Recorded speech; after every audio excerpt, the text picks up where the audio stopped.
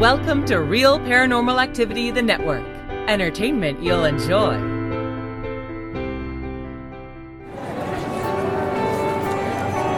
You are listening to an RPA production, where people gather.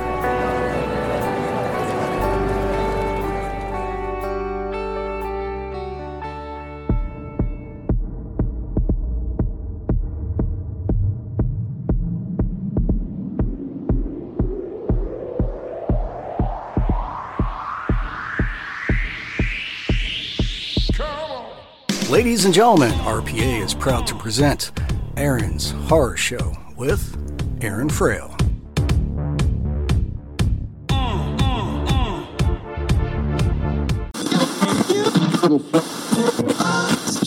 Hi, this is Steve Silver with Silver Screen Videos, and you're listening to Aaron's Horror Show with Aaron Frail.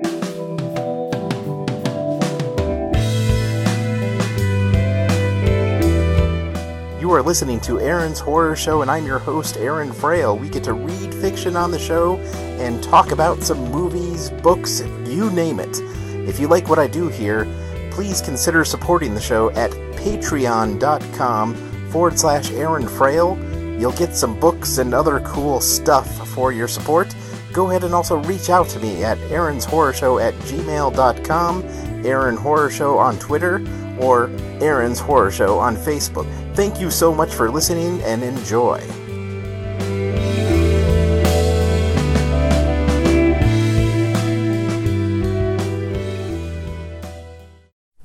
Welcome to Aaron's Horror Show, and I'm your host, Aaron Frail. We got more Mackie Arneck's Ascension for you. So just to recap, he is, getting this computer hacker named Cassie to go ahead and decrypt his dad's hard drive, and he started up a relationship with her, but then there's trouble in paradise. She kicked him out of the proverbial house. So let's see how that all plans out. She wouldn't respond to any of his attempts to contact her, whether it was in person, via social media, on the Galactic Network, and any of the myriad ways he tried to get hold of her. The deafening silence from her end began to crawl under his skin. Finally, he broke and decided to pay her a visit and apologize. Mackie Arneck had never apologized in his life. He entered the shop and saw a customer.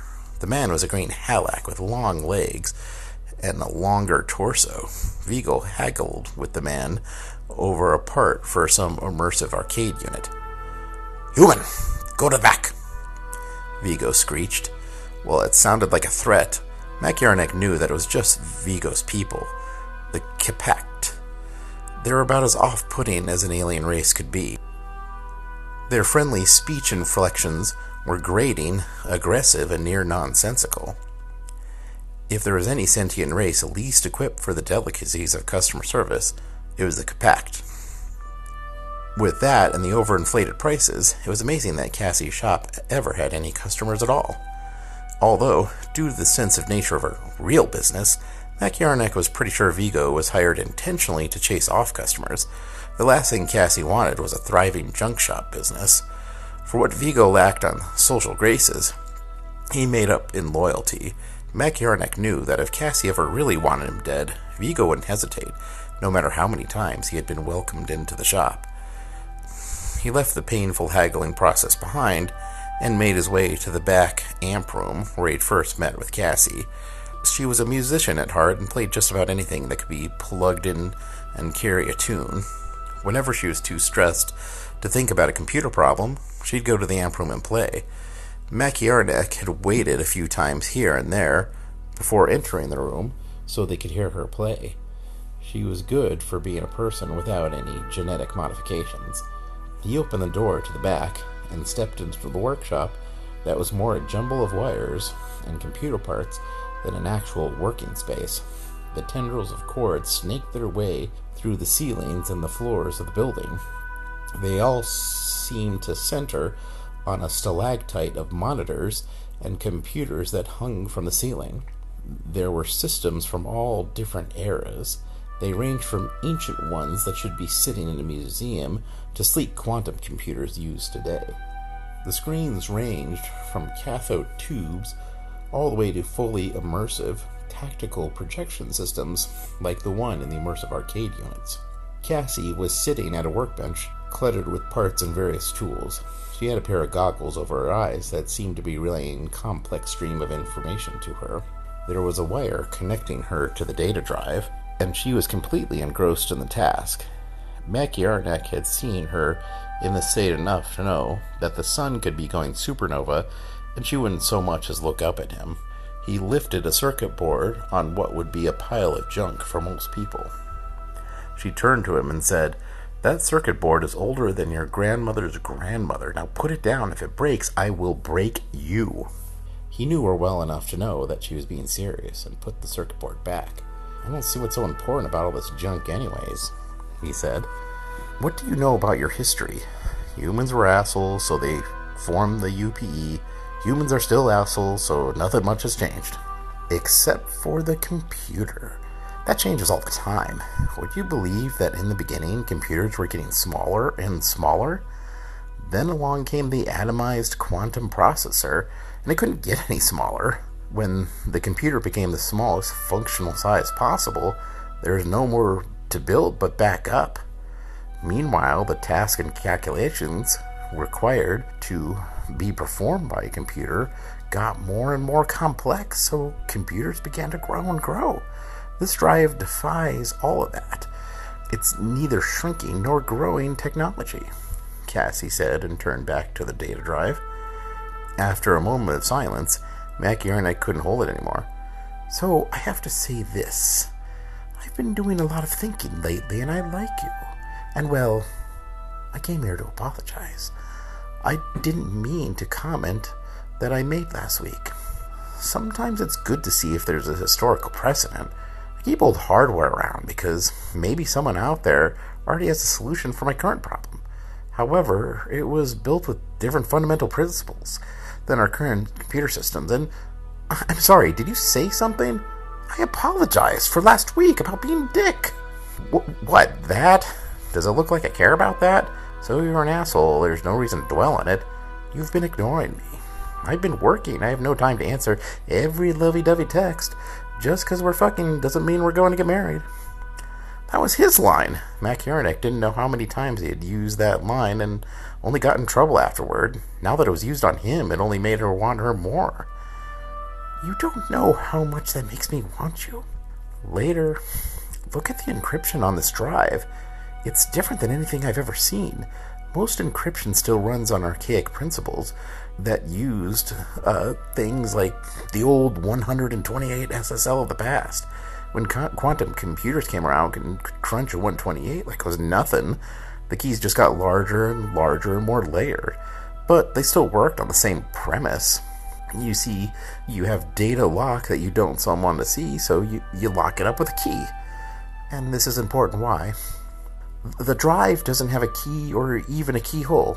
So, he said, So, it's like trying to open a door with a lock that doesn't exist. Hell, I'm not even sure the door exists.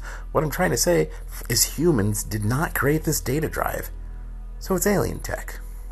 Digitally speaking, the hardware is Shusharian. What's my dad doing with a Shusharian hard drive? That's not the point. The encryption software is alien, even to the Shusharians. We're dealing with something completely new, like not something from this world or any world that we know about. Encryption data is like seeing a jumble of garbage. However, if you stare at anything long enough, you see patterns. Only those patterns are keyholes entry into the system. With this drive, there's no repeating patterns. This data looks like nothing, like garbage. There must be something else. There has to be something else. Even encrypted data follows a pattern. Substitute all the A's for E's, then the E's for M's, and the next pass, and so forth. So how do we unlock it? Well, that's when I found a piece of code. It wasn't a way in. It was just, one more of a reset switch. A break glass in case of emergency deal. Wipe the hard drive and start over. What good would that do? Wouldn't that destroy the data? Well, that's why I've been ignoring it. But the solution was so simple. It's been staring me in the face all this time. the reset switch, it wanted to get the biometrics of the new user. This drive is DNA locked. If we're going to need samples to get it opened. So, you gonna invite me over for dinner with your dad or what? Mac Yarnick's face flushed. He couldn't help himself. No one had ever caused him to do that before. There's something about Cassie that made him always feel out of kilter. Part of him loved it.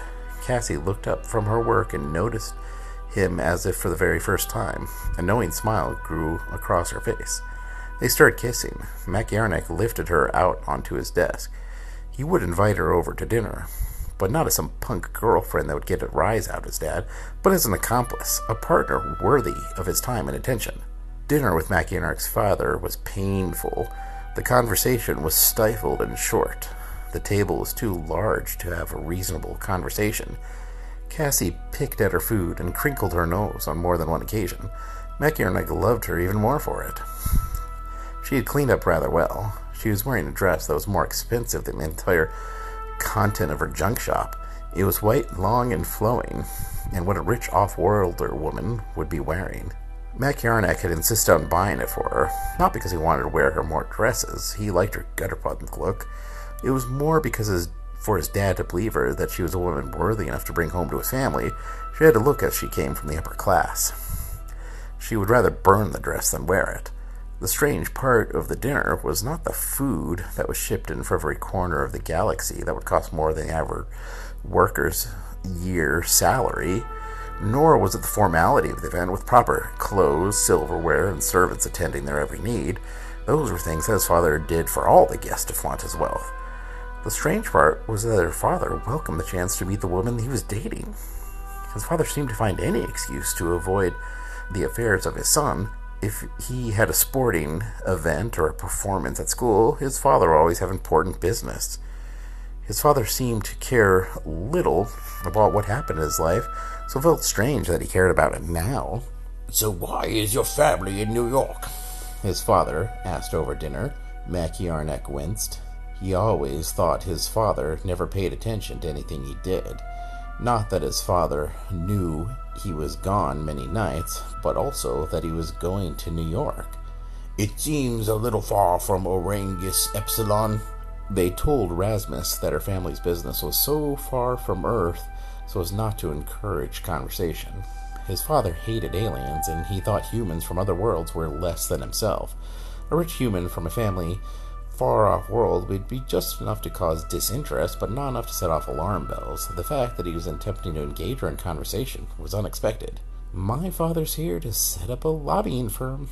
Exporting biocompounds are an intergalactic regulation nightmare," Cassie said without skipping a beat. She was good at deception. But Mac Yarnick wasn't surprised. She seemed to be good at anything she put her mind to. The biocompound was a good story. As an energy mogul, he couldn't care less about health unless it was its own.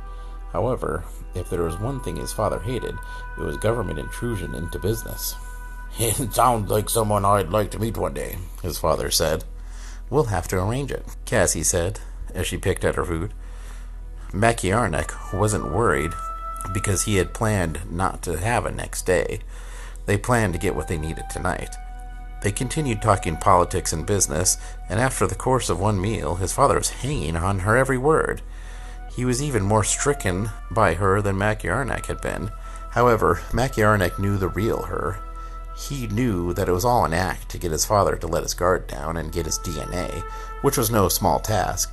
The DNA swipers that collected from Rasmus's guest also protected his DNA from getting stolen by incinerating errant hair and skin cells that he shed from his body on a daily basis. Cassie didn't seem to be deterred by them. When it came to technology, she knew there was a way to work around anything. After the meal was over, the plates were long cleared, and the servants had been standing for hours waiting to be dismissed. Ramses and Cassie were still lost in conversation.